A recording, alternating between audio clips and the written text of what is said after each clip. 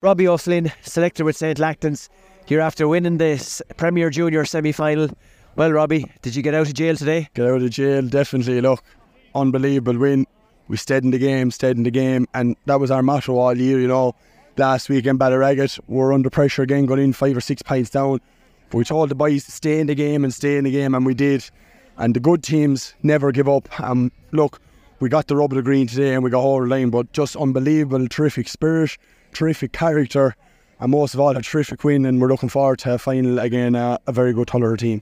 Yes, really looking forward to that final. Maybe Robbie, it's the fright you needed going into the final. You've had a good year, winning games by big margins. Maybe this is the real right preparation going into a junior county final.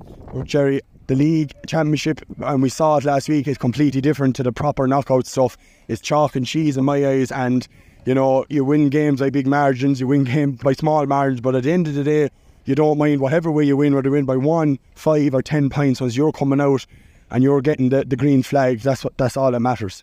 Yes, you've had some great displays down the year. Brian Kennedy has been brilliant, but up front today I thought Shane Donnelly was absolutely super, and Cathal Leary came in and made a big difference as well. Look, terrific hurlers, Shane, Cathal, Liam Hickey, you know, Cathal O'Leary came in and contributed, Johnny Fitz, Noel McGree, you know, the old dog for the hard road, gives you everything, same with Johnny. Just terrific all round performance, and we're really looking forward now to next Saturday, please God. Robbie, thanks very much, and thanks for doing the interview. Thank you.